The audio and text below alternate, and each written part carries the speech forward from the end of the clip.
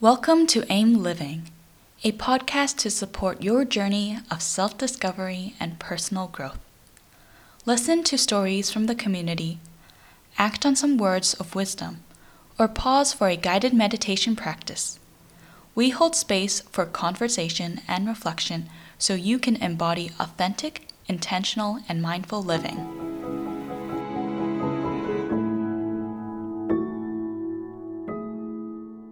Hi everyone, this is Shanmati and welcome to our ACT episode here on AIM Living, Gratitude as an Antidote to Fear.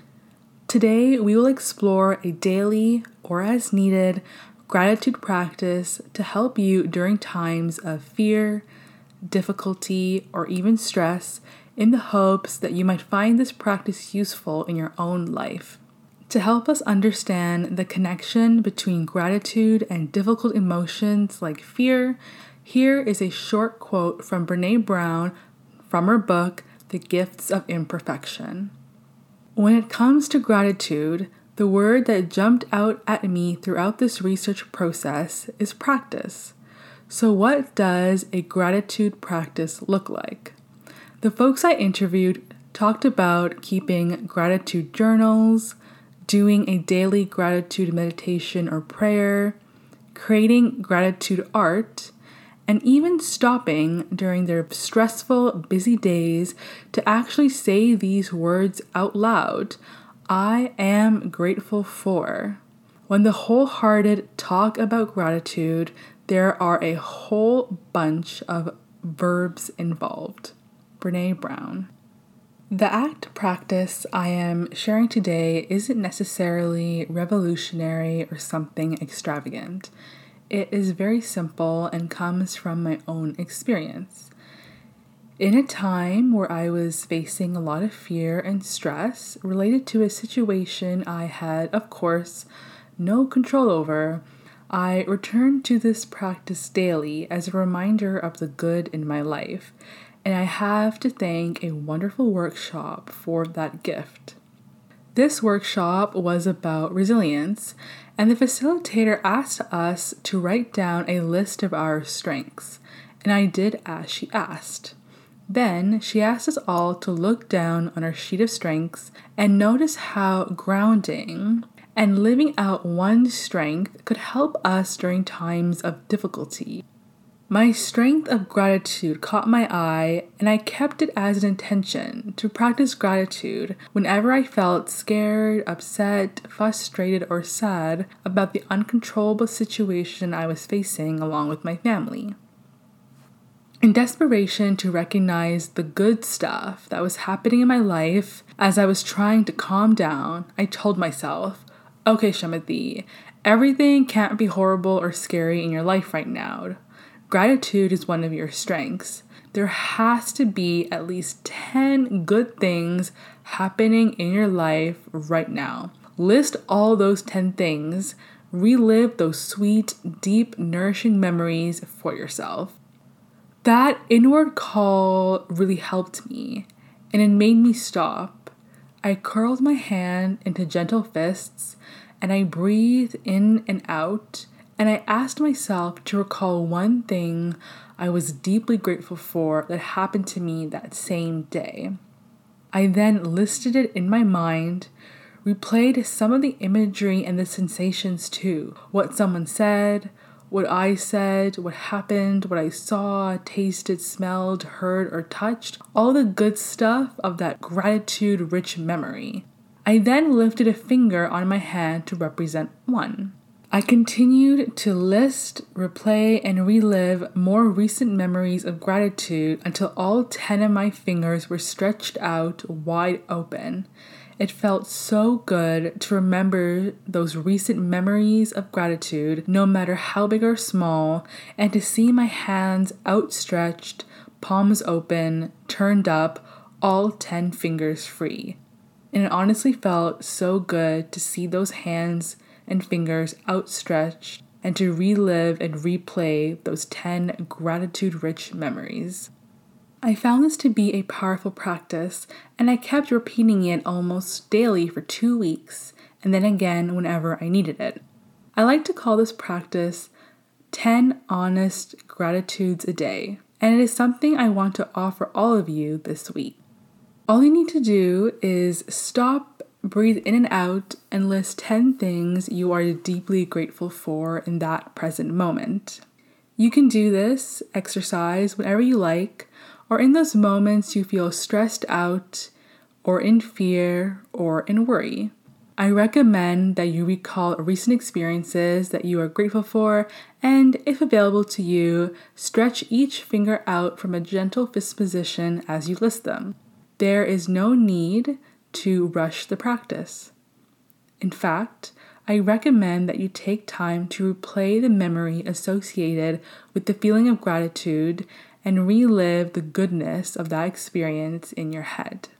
Personally, I felt compelled to list all 10 because I wanted strong evidence of the goodness and gratitude in my life to ground me when I was not doing so well.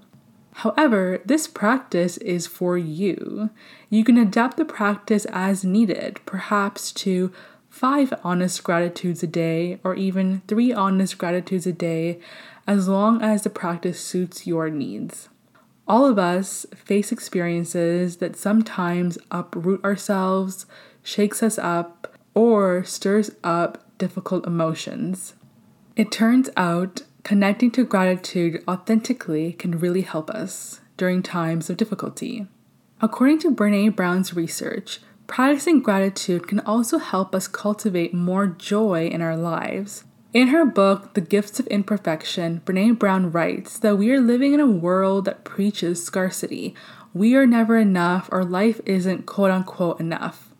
A culture of scarcity breeds a culture with a lack of gratitude, especially if we are not consciously choosing to actively practice gratitude. Less gratitude often means less joy. This relationship between gratitude and joy is important and can serve as a reminder that both gratitude and joy can be cultivated as antidotes to fear and scarcity. There are 3 tricky things I need to say before I go, courtesy of the wonderful work and article by Dr. Hannah England of Nest Labs.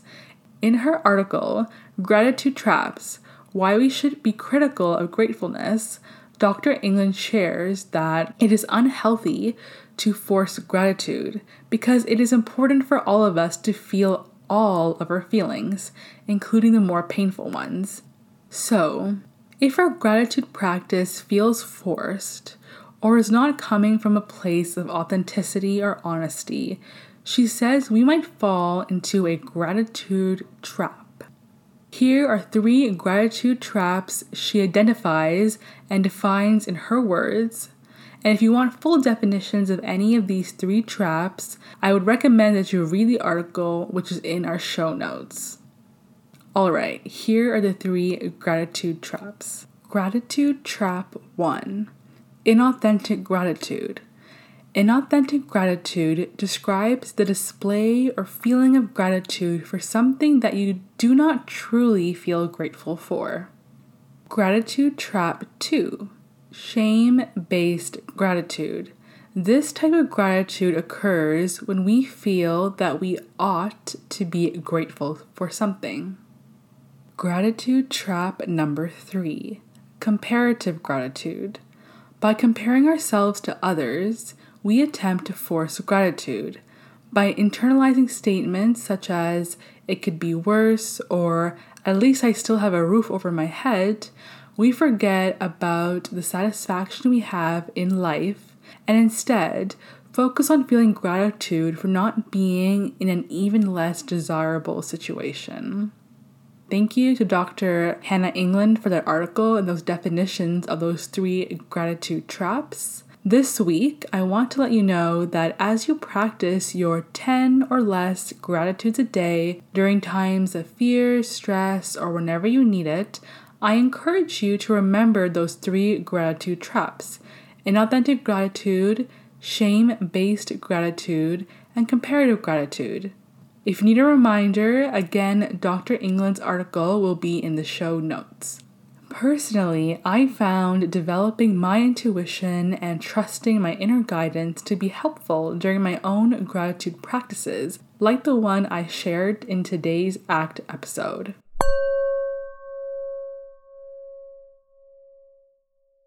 Thank you all so much for listening. To end, here's one of my favorite gratitude quotes by Melody Beattie.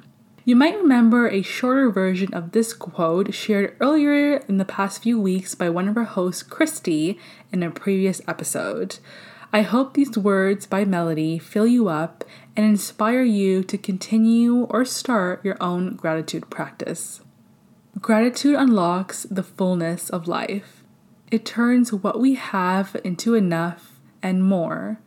It turns denial into acceptance, chaos to order, confusion to clarity. It can turn a meal into a feast, a house into a home, a stranger into a friend.